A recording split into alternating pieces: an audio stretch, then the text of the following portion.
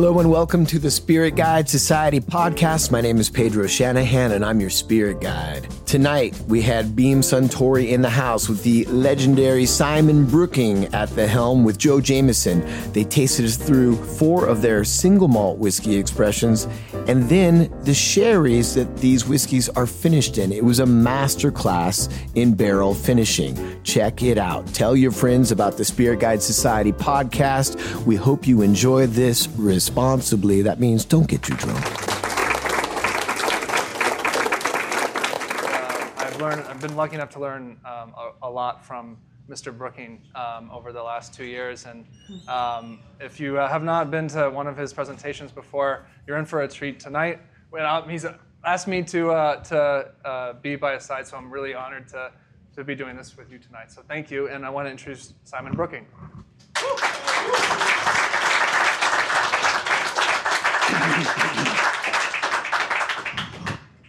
The stills are alive with the sound of whiskey, with songs they have sung for 1,000 years. The stills fill my mouth with a taste of whiskey, a taste that allays all my hurts and fears. The stills are alive with this taste of whiskey. I'll shut up now.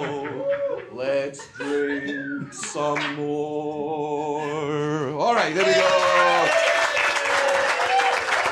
Well done. Give me a prop. Anyway, good evening. Welcome to Bar Jackalope and 7 Grand. I am the Beam Suntory Scotch Ambassador. Thank you very much for having us here this evening. Thank you for supporting the whiskey industry. And tonight, thank you for supporting the sherry industry. It's a big challenge. Sherry is a much maligned spirit, but it is such a big part of the Scotch industry. I mean, historically, and it was really the sherry casks that really were the foundation of so many distilleries, because sherry was the drink of fashion in the 19th century. But for us, we use a combination of sherry casks. I say, and a lot of times people, oh yes, Oloroso Sherry, but have they tried it? PX casks, Madeira, Manzanilla. And so what we thought would be fun tonight was to taste those elements that profoundly impact the styles of the spirit. So the welcome punch that you guys enjoyed or are enjoying right now, depending on what kind of mood you're in, is made with Laphroaig Select. So this is a pretty unique whiskey in terms of the Laphroaig portfolio, in that it is actually the most complex in terms of the amount of different types of casks that go into creating it. So Select, actually, we have this really cool toolkit over here that helps you remember everything. That's why I like it. This really goes to show you the amount of diverse oak that goes into Select. 5 different types of casks. The base point for all Laphroaigs is going to be an 8-year-old bourbon cask. So we have used American oak, first fill bourbon barrels, 53 gallon. Additionally, quarter cask. Quarter cask makes up. We're not tasting the quarter cask tonight. The Laphroaig quarter cask, I know. But that does account for a good amount of production at Laphroaig. About 15% of production at Laphroaig is the quarter cask. And as you'll notice, the height of the American oak 53-gallon bourbon barrel and the quarter cask are the same height. So what you're doing when you take a quarter cask is essentially stripping a few staves out of the bourbon barrel, reassembling it, so it's actually the same height. It's not a smaller quarter cask. And that's just really about warehouse maintenance, being able to load in and load out of the same size racks. In addition to the American oak and quarter cask, we also have virgin American oak, which is a very unique flavor profile for Scotch. There are a few examples out there that are coming more and more out into the market. But that really, really gives a unique flavor to Scotch, seeing that used bourbon barrels are the starting point for almost all. And then we have two different types of sherry, which is fitting for tonight. We have PX, Pedro Ximénez, and Oloroso Sherry. And those are 500-liter size sherry butts is what they're called. And going back to the quarter cask is not a quarter the size of a bourbon barrel. It is the quarter size of a sherry butt. So 500 liters sherry butt, 125 liters quarter cask. That's what quarter cask originally got its name from. So the Select is unique in that it uses, yes, all of these barrels, but it also benefits from two different types of aging called consecutive and parallel. So some scotches are, if they have different types of oak used in it, will go from one cask straight into another cask, like quarter cask. Spends about 8 years in a used bourbon barrel, and then jumps into a quarter cask for an additional 5 years. With Select, you have that, but you also have parallel aging. So alongside that, at the same time, we're filling one cask with sherry, and then another sherry, and then we're blending all 5 of these casks at the end. So it has two different types of aging happen at the same time, which is pretty unique for Scotch. And I think now what we're going to do is, if everyone has their first sherry. A little bit of background. Oloroso Sherry, Jerez, what's known as the Sherry Triangle in Spain. From Jerez in the central portion of the triangle, you've got Puerto de Santa Maria in the north, San Luca de Barrameda to the southwest. Each of these regions within the Sherry Triangle have got regional differences. The Manzanilla that we'll be tasting comes from San Luca de Barrameda, which is the most humid, warmest region in the Sherry Triangle, and it produces a different style of sherry unique to Manzanilla itself. But we wanted to start you off with the Oloroso with a Bowmore 15 year. The Bowmore 15 is 12 years in bourbon and then an additional 3 years in Oloroso Sherry cask. We like to talk about Bowmore as being the balanced Islay whiskey in comparison to, say, kind of the bigger, meatier style that you're going to find with Laphroaig or Ardbeg and Lagavulin. And they're also the phenolic quality, the smoke that you're going to find with Bowmore is around 22 parts per million versus what you're going to get with Laphroaig is going to be upwards of 39 to 41 parts per million. We're also tasting Auchentoshan tonight as well. No peat in that whatsoever. It's a lowland whiskey. They do not use the peat to dry the barley. So as we go through these tastings tonight, a couple of things to keep in mind. First of all, we can nose them side by side. When you nose the whiskey, get your nose into the glass and part your lips. I'll demonstrate like this. To the other side of the room. Because when you nose it with your mouth closed, you're getting full alcohol. It numbs the senses, anesthetizes your nose, and makes your head kick back. Now, you might like that experience. But for the sake of getting more of the layers of the spirit, breathe into your nose with your mouth open. And when we taste the whiskey, the other tip is, and the sherry, the other tip is this. When you sip, generally you sip at the front of the mouth. Where else would you sip? But what you're getting at the front of the mouth is not only the sweet, which is fine, but you're also getting the heat. The alcohol sensors in the front part of your mouth. So when we taste this, I'm going to ask you to place it more towards the middle of the tongue. It's going to bypass the heat sensors. You're going to get more of the flavor, less of the burn. We're going to start with the sherry, the Oloroso Sherry there. And here's the first toast of the night. Saluda, dinero, amor, y el tiempo para conquistarla todo. Hey, what did I say? Health, wealth, love, and the time to conquer all. Cheers. Cheers.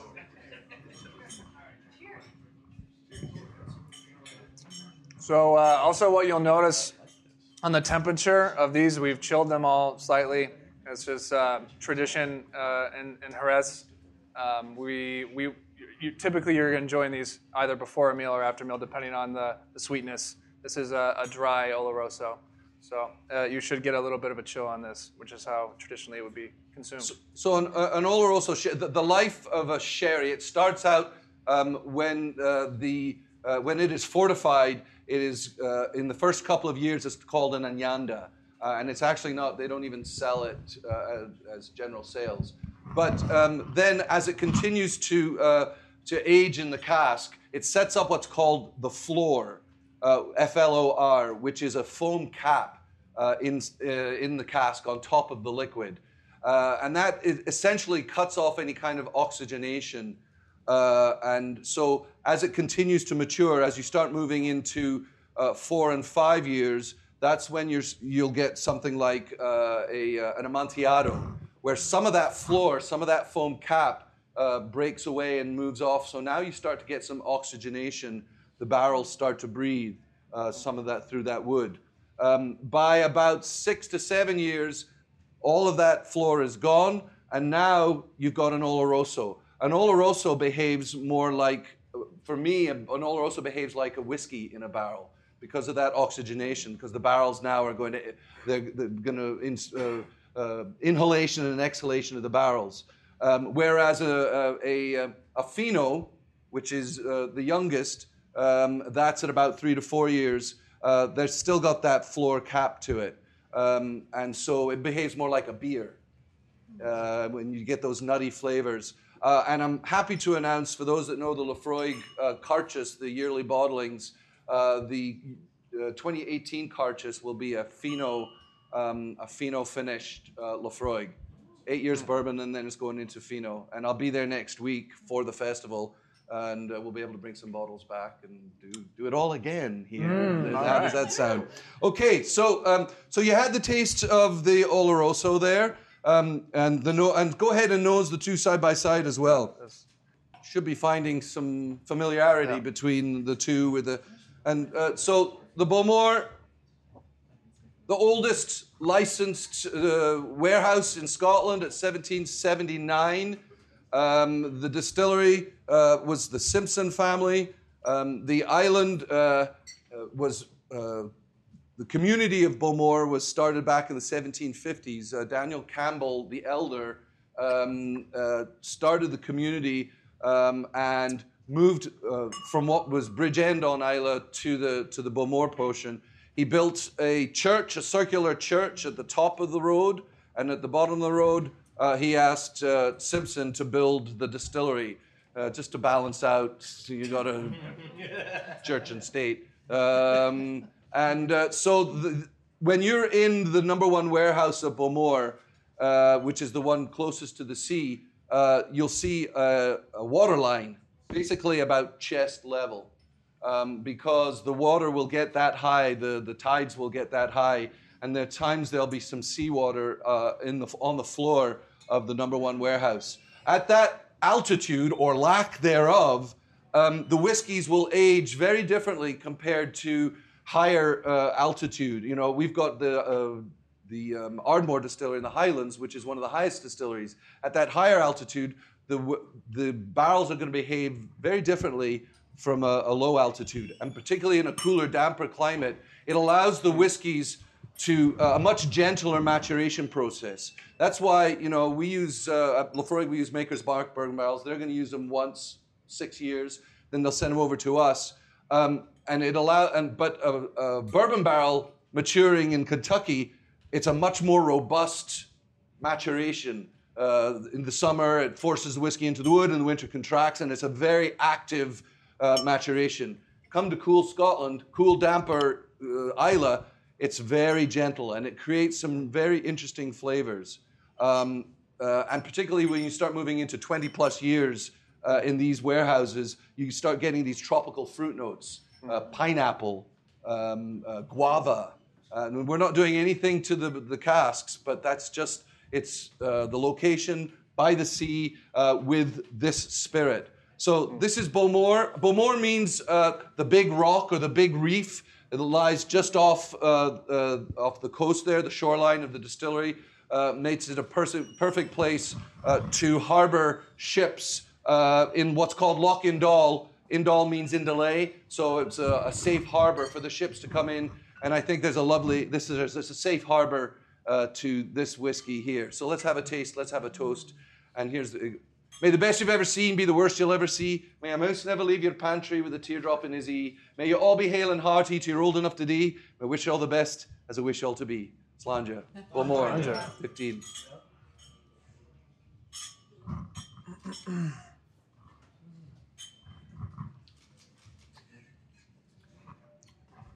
Now, I would say you're probably going to pull out more of the sherry casks this time, having tasted the Oloroso Sherry. And as we were saying, the sherry casks in the 19th century, they were coming up from Spain, and they would go across the Bay of Biscay, and if they would head up along the French coast and head up towards Germany, or they go directly north between Ireland and Scotland, up the Firth of Clyde in Scotland, and because Glasgow itself is a big shipping centre at this time, and the sherry would be offloaded and go throughout Scotland. We would empty the casks, and here's a perfect container to bring our whiskey from the stills to the market. We weren't waiting 15 years back then. And it was usually going to market anywhere from 160 to 180 proof. Now, that's just the way I like it, but for a lot of folks, it's a wee bit too hot. So a lot of the shopkeepers in Glasgow and Edinburgh were blending teas for their customers. So what they thought they could do is blend these different whiskies that were being coming down from the hills when whiskey was legalized in 1823.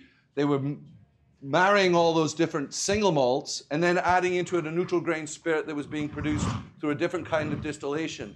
Single malts made one batch at a time. A ton of grain should yield about 440 liters of spirit. And then we make the next batch. So it's a batch system. It's not very efficient. So an Irishman by the name of Aeneas Coffey designs a still, the coffee still, but it's also called a column still or a continuous still, where you shovel in grain 24 hours a day, 7 days a week, and you can make this neutral grain spirit. You add that in with the different single malts, and that was the birth of blended Scotch. Those early shopkeepers blending teas, that was the Dewars family. That was the Walker family, the Teachers family, and they became the preeminent blenders of their time.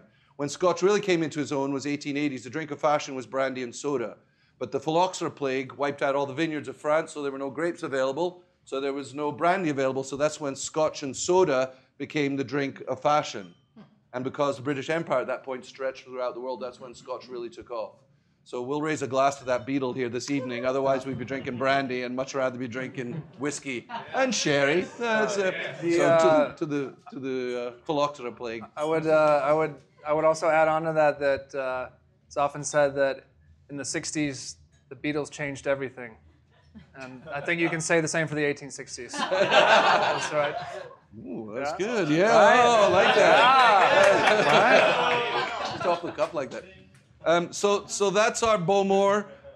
12 years bourbon, 3 in Oloroso Sherry. If you would like to dump, we will move on to our next pairing. So the silver tins in the center of most of the tables are going to be the dump buckets, and you're welcome to use some of the water from the pints or from your own water to kind of rinse out your glass. I usually rinse it and drink the water because it has some reminiscent flavors and it keeps you hydrated as well. Good point. And when we're sampling the casks in the warehouses, we're nosing the whiskey. But when it comes to actually tasting, we'll add water and bring it down to 20% alcohol. 20%. That's a lot. But what you do is you'll find the depth of the spirit that way. You find all these other flavors that are deep within the whiskey that you don't always necessarily find at the higher strength. So I'm going to come around with our sherry. We have a Pedro Ximénez, very popular and very delicious sherry. So think about which one's your whiskey glass and which one's your sherry glass. Yeah, glass. You might be able to get them confused because the sherry influence sometimes can be very apparent and some of these more than others. But see if you can call to mind some of the notes that you were getting with the Oloroso, because the next whiskey we're tasting actually has both PX and Oloroso in it. So just keep that in mind as you taste this next one. Yeah. Does everyone have? Everybody has a two. PX and Auchentoshan Three Wood. Yes. Excellent. All right. So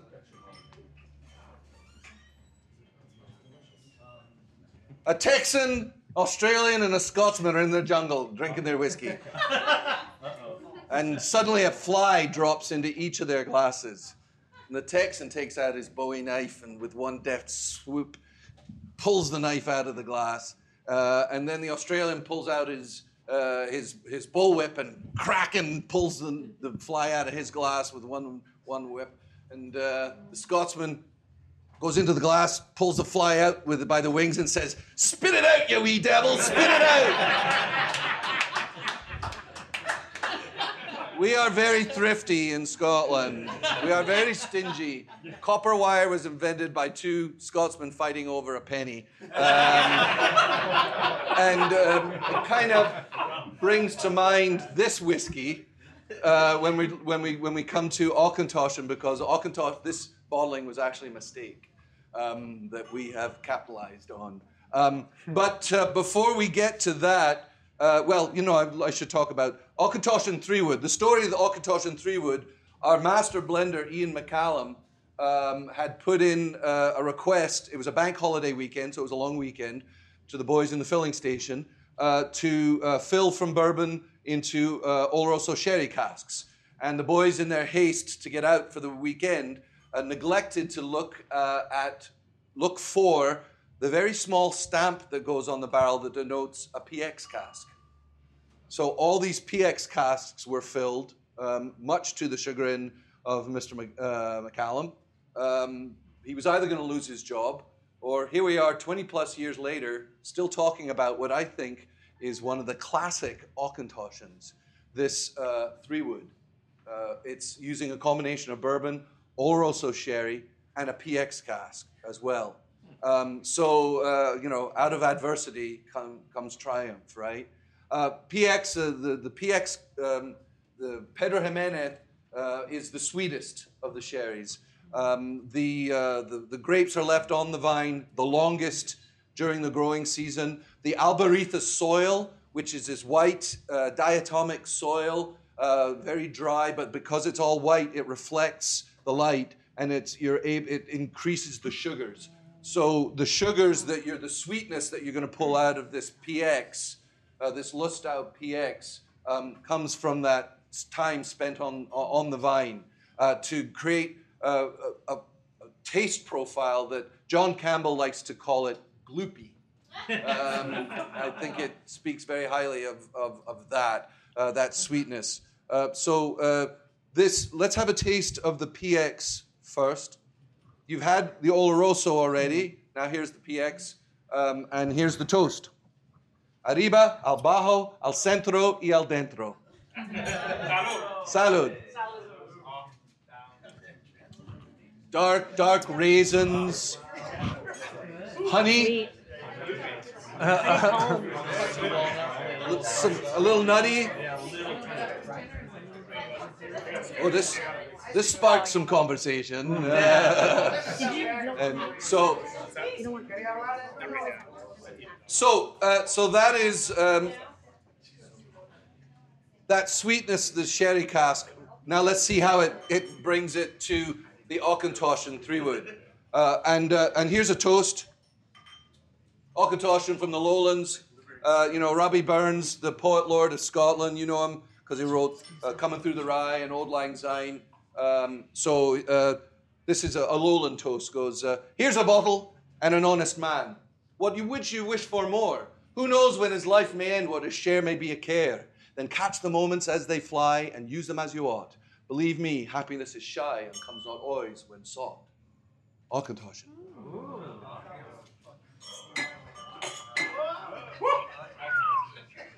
So you will be picking up both the Oloroso and the PX with the Auchentoshan, and as Simon said, the unique thing with Auchentoshan that is different from all other Scotch whiskies is that it's triple distilled. There are, I think, maybe some other triple distilled Scottish whiskies, but this is the only distillery that triple distills every single whiskey that they make, and that makes the importance of wood even more important, because when you triple distilling versus double distilling, you're purifying it essentially even more so. So the contact with the wood is going to be even more apparent with a triple distilled whiskey. And so Auchentoshan is going to be investing a lot more in their oak program, and they're not afraid to get the most quality and spend a little bit more money on any type of oak that they can get. So that is why triple distillation in this case, and this whiskey that we're drinking right now, is a good thing. Well, and triple distillation in the lowlands, there were more distilleries that were triple distilling in the 19th century because most of that spirit was going south, going to that country to the south of us, which will remain nameless. But also, when during the legalization of whiskey in 1823, there was a lot of exchange. There was also going on with Ireland as well, and so we borrowed some of those the Irish styles using triple distillation. Now, not all Irish whiskey is triple distilled. We have within our company Kilbeggan, Tyrconnell, Connemara. Those are all double distilled Irish. But that exchange went both ways. There's a whiskey man that you probably know, Jameson, as in John Jameson, not Joe Jameson, but Jameson's John Jameson was a Scotsman. Yeah. Don't tell the Irish. But he made his name. He made his name in Ireland, so something good came out of that, right? So this is the Auchentoshan. Pronunciations. The first whiskey single malt we tasted was what? Bowmore. Like some more Bowmore. Some more Bowmore. All right. And this one is pronounced Auchentoshan. Some people think it's the German whiskey, Auchentoshan.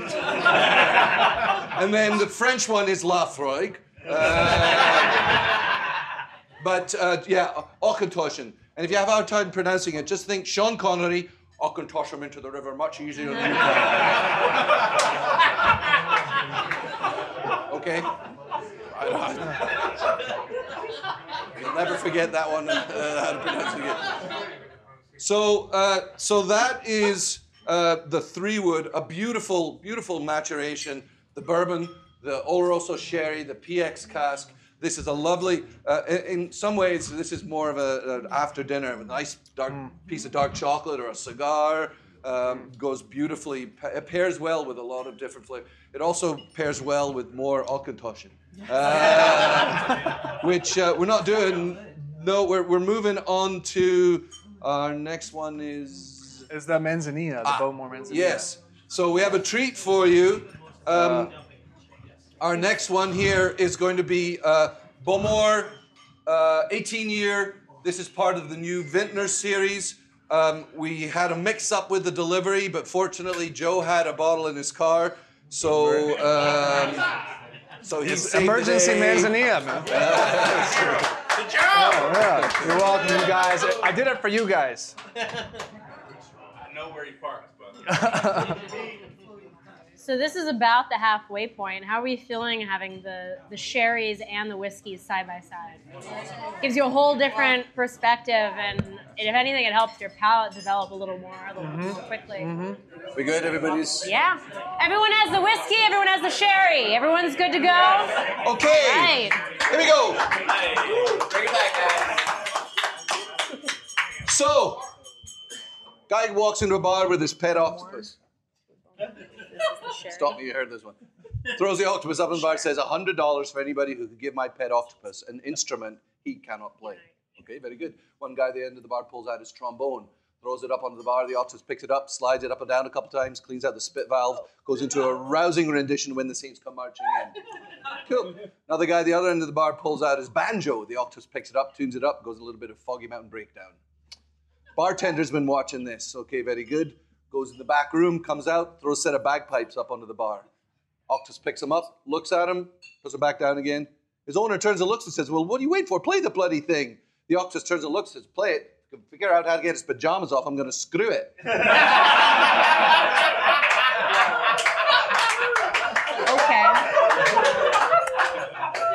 All right. We got to keep things light. We don't want to get too serious here. This is no serious Scotch tastings here. We've got a real treat for you this evening with this Bowmore. This is a new release for us at Bowmore. This is part of what's known as the Vintners Trilogy. We were talking about the number one warehouse at Bowmore, which is a very unique, the number one vaults, very unique environment for the whiskeys to age in. So we've been playing around with some different casks to see what they would produce. And there is, this is the 18-year Manzanilla, 13 years in bourbon, and then we put it into a Manzanilla cask for an additional 5 years. The second of the series is a 26-year Bowmore, 13 years in bourbon, and then the additional 13 years in a Chateau Lagrange Bordeaux cask. And then the 27 of the Vintner series is the third one is a 27-year port cask, spent the whole time in the port. So keep an eye out for those, and again, maybe next time we see you, we'll be tasting on those ones as well. But Manzanilla, the influence of the Manzanilla, as I was saying, San Luca de Barrameda, the western of the point of the triangle. This is along the coast. And so it doesn't allow the floor to develop as heavily as you're going to find with the sherry that's coming out of Jerez. Real bright citrus notes, but also some nutty notes to it as well. I think that this is kind of a nice palate cleanser for us as we are working our way through this evening here. So here's have a nose of the Manzanilla. I don't know about you guys, but I would love some almonds and olives with this right now. Yeah. All right. So here's the toast, and it goes something like this. Willie brewed a peck of malt to Robin Allen came to pre. 3 blither hearts that lealing now you wanna found in Christendy. We're not that food, just a drop in ID. The cock may craw and the day may daw, but we'll still drink our barley brie. Now, for those who didn't understand a word, I'll translate. And it goes like this. Willie brewed some damn fine scotch, and Robin Allen came to taste it. Once uncorked, the friends confessed, not a drop will be wasted. We're not drunk, we're not that drunk, just a little tipsy. The day may dawn, work may call, but we'll still drink our Manzanilla.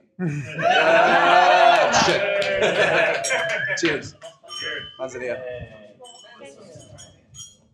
So then what's the difference between this 18 and the traditional Bowmore 18? So the question came up, we do have a Bowmore 18, but that compared, there's actually a couple different 18 years, but it gets a little is using a combination of bourbon and sherry casks.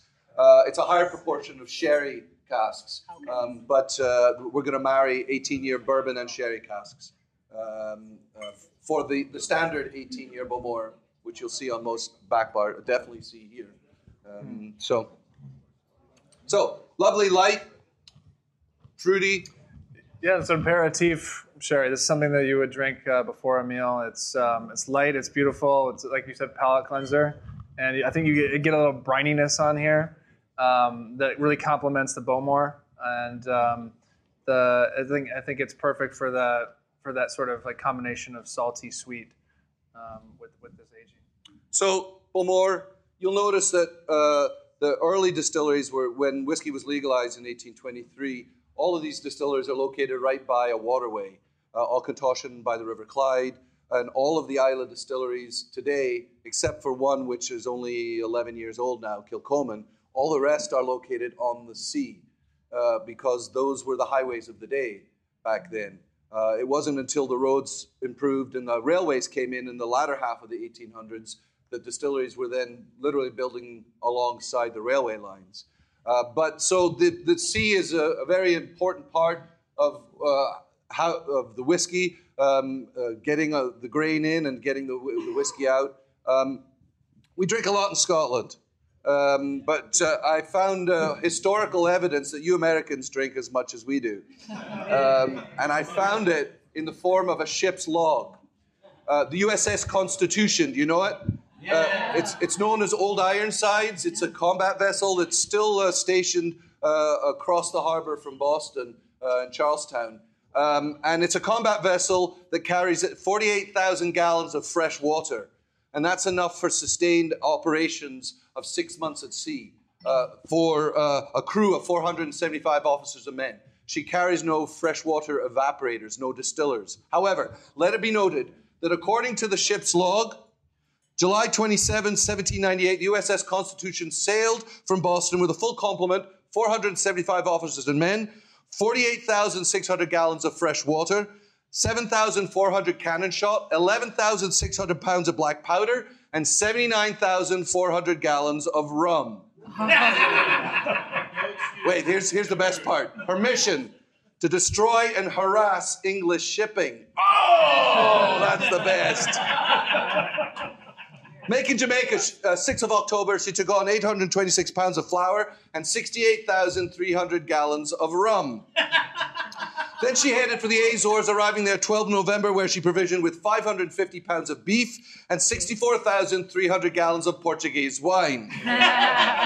On the 18th of November, she set sail for England, and in the ensuing days defeated 5 British men of war and captured and scuttled 12 English merchantman ships, salvaging only the rum aboard each. By 26 January, her powder and shot were exhausted. Nevertheless, although unarmed, she made a night raid up the Firth of Clyde in Scotland. Her landing party captured a whiskey distillery and transferred 40,000 gallons of single malt scotch aboard by dawn. Then she headed home. USS Constitution arrived in Boston 20th February 1799 with no cannon shot, no food, no rum, no wine, no whiskey, and 38,000 gallons of stagnant water. Wow. I did. USA. I did the math on this. Total spirits consumed, 252,000 gallons, with a crew of 475 men over 210 days. Total spirits consumed per person, 530 gallons. Spirits consumed per person per day, 2.5 gallons. What? Ladies and gentlemen, we have some work to do. But it just goes to show you it's good for your constitution.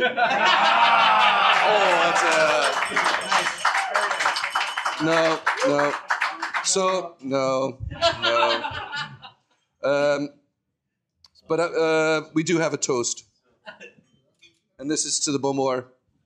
For there's no foe like fear, and there's no friend like cheer, and sunshine will flash at our call. So let's crown love as king, and let us all sing. It's a mighty good world after all. Fly down.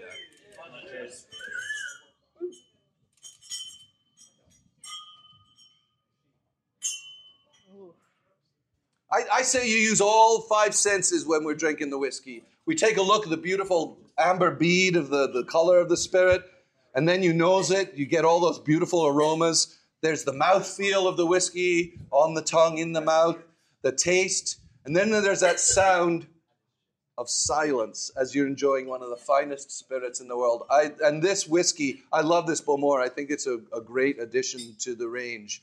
The sweetness, there's almost for me, it's pulling out some orange, Seville orange zest on this one here. Just a lovely, lovely whiskey. 13 years bourbon, another 5 years in a Manzanilla cask. Beautiful. All right. I was going to say the silence after each of the tasting, each of the pairings, I should say. I think that's pretty rare, especially considering how we're drinking, a bit of whiskey. Usually you guys are big and rowdy, but it's appreciation. I think the sherry brings in a little bit of class and fanciness. So should maybe do this more often. It's almost as if we're in church. Well, and certainly it was, Ushkaveha, the water of life. It was the Irish monks that developed the distillation techniques. Whiskey barley was naturally fermenting in the field. And when they then boiled that fermented barley, the liquid it produced, when they drank it, it created this rather ethereal effect. It, in essence, brought you closer to your God. With that said, we are going to bring you closer to your God with a little bit of Laphroaig next. There we go. So we have to... So for those of you who have not had Laphroaig, this is going to be a little different. A little more peat to it. But Peat, you ask. Dear. Does anyone have the whiskey and the fortified wine? Yes. Good. Fortified wine. Yes, so that was a yes. So guys, we've had a good All right, here we opportunity. are. Meanwhile, back Yes. on the island of Madeira. Yeah, so we've been able to taste three different styles so far of sherry, which really range in flavors, I think, as you can see. If you look at the climates of Isla and Jerez, they're actually quite the opposite. About 310 days of sunshine on Jerez and about 310 days of rain on Isla a year. So quite opposite. You go further south, slightly off the coast of Africa, you have the island of Madeira, which is part of Portugal. So Madeira, it gets a little bit more rain than Jerez, and what you have there is a style of fortified wine that really developed because of practicality. These were barrels of wine that were being shipped from Portugal, from the island of Madeira, all the way up to England and the UK. And over that long sea voyage, the wine would start to get cooked inside the barrel, it would start to heat up. And when it arrived at its destination, they discovered that it had this kind of unique, kind of toasty, nutty quality. And I think as you kind of start to nose this Madeira here, you'll start to feel like this was feels like it was on a sea vessel making a long journey.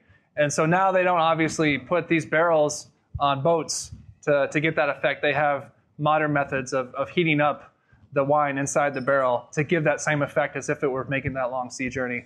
So with a sea journey, what kind of same effect of what goes together grows together. What grows together goes together. I think Laphroaig paired with this Madeira is absolutely magical.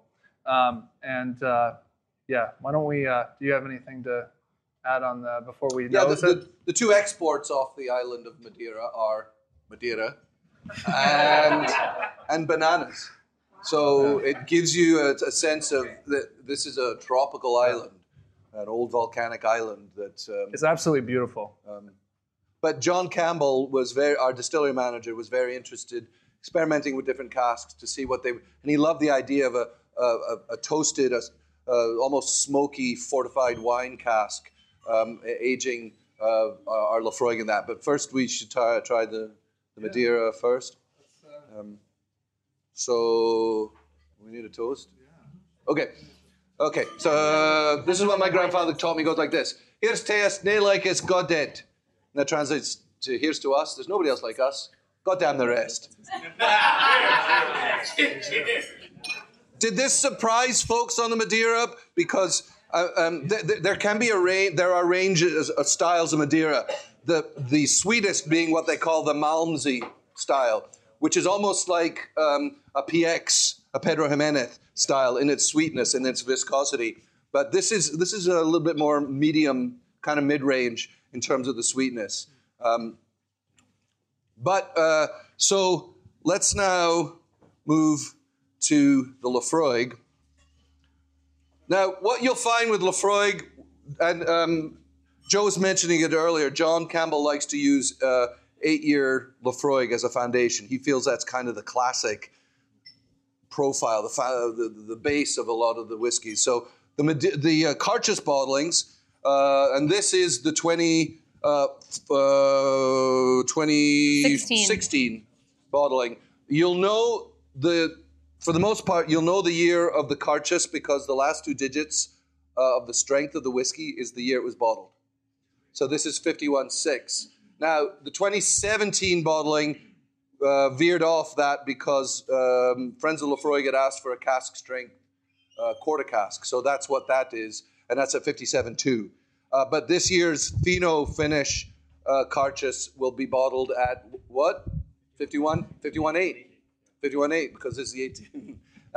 So it retains those younger Laphroaigs. It retains a lot of the smoke, a lot of the peat. You know, we've burned in the peat before. Peat has restorative value.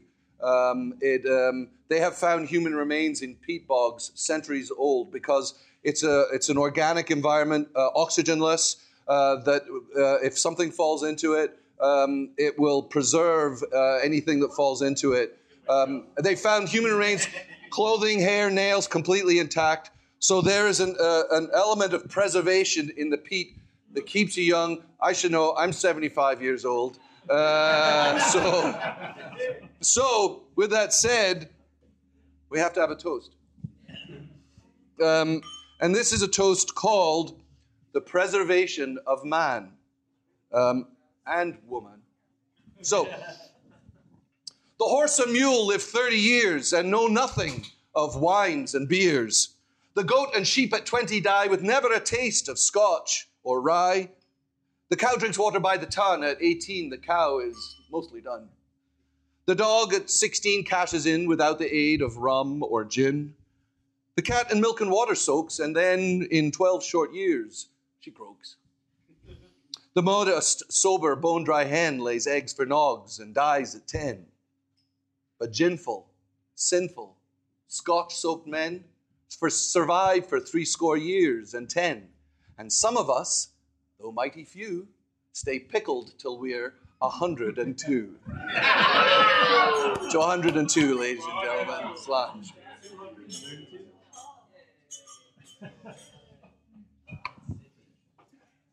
Oh, this is now we're back in the bog, and we're happy about it.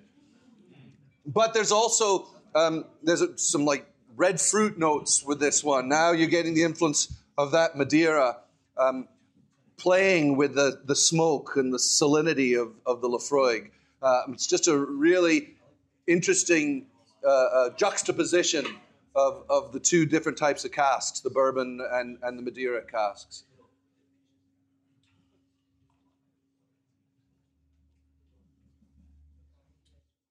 Yes, question. Yeah, please. Yeah, yeah. So obviously, using angel as a base because of this stronger phenol content. What would you say other whiskeys that go into this particular one?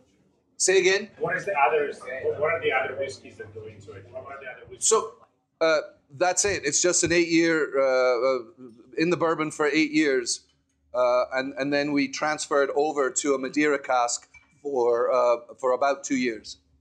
So it's been sitting in the Madeira for 2 years. And you'll notice, and they've got a great selection here at 7 grand. The Carchus, different years, different labels. We do have two. Pardon? We have two. You got two? We have this one, which is the 2016, and then we have the 2015 edition. The 2015 is the 200-year anniversary bottling. What that one is, to give you a little background on it, John Campbell wanted to create a Laphroaig that was evocative of the early years of Laphroaig. That's Has one a there. turquoise blue-green label as opposed to the Madeira. Right. And so what that is it's 100% floor malted barley from our floor maltings. Normally about 20% of our barley comes from the floor maltings. He distilled it in our small spirit stills, which are 1,000 gallons. They're the original size when whiskey was legalized back in 1823. And then he aged it in the number 1 warehouse, which is that warehouse right on the ocean that you see that kind of that classic photo of Laphroaig. The warehouse is right there. And so, and where it spells out Laphroaig on the side of the warehouse, that whiskey came from right behind the G there, which apparently is the sweetest place in the warehouse. A lot of people have a hard time finding it, but we found it okay with that.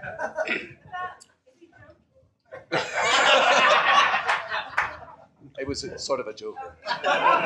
Sex In joke. fact, we like to toast a lot in Scotland, and we're very competitive about our toasts. So Jimmy's at the local pub. He's got, I got a toast. Here's my toast. Here's to spending the rest of my life between the legs of my wife. And he wins best toast of the night. Goes home to his wife. I won best toast of the night. Oh, really? Did you? What was it now? Here's to spending the rest of my life in church beside my wife. Oh. Very nice, very nice.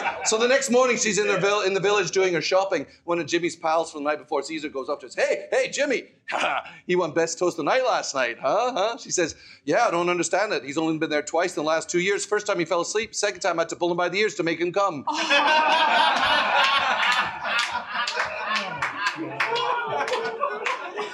I'm sorry, we're digressing. Laphroaig made me do it. So,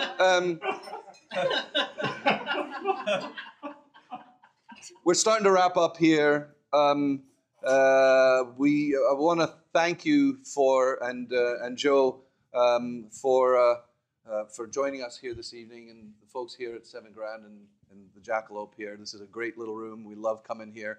We love sharing our whiskeys with all of you. Please come and visit us in Scotland.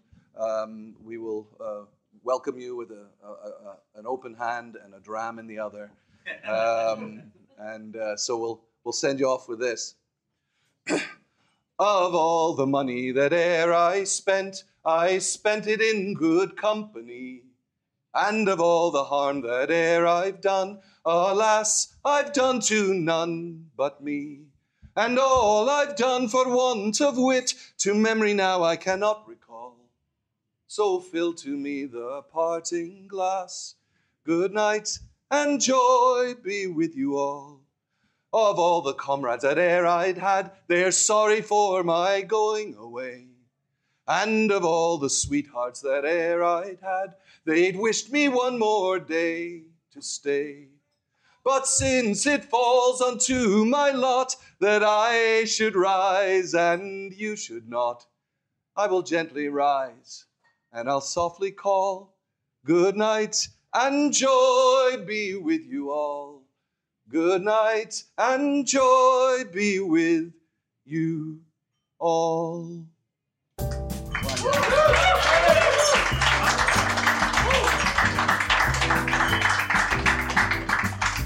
Thank you for listening to the podcast. If you like what you heard, please head over to Apple Podcasts and give us a 5-star rating and review. The Spirit Guide Society is a Spirit Adventures production in association with Bitten from the Apple Productions. Special thanks to Tone Mesa for their post-production and audio services. The show is produced by Andrew Apple and me, Pedro Shanahan. Executive producer, Andrew Abrahamson. Be sure to like us on Facebook and follow us on Twitter and Instagram at Spirit Guide SOC. We'll be there to answer any questions you have, share what we're drinking, and more. And if you're still thirsty, you can always find more episodes of the show wherever you get your podcasts. Be sure to always drink responsibly. That means don't drink to forget, drink to remember.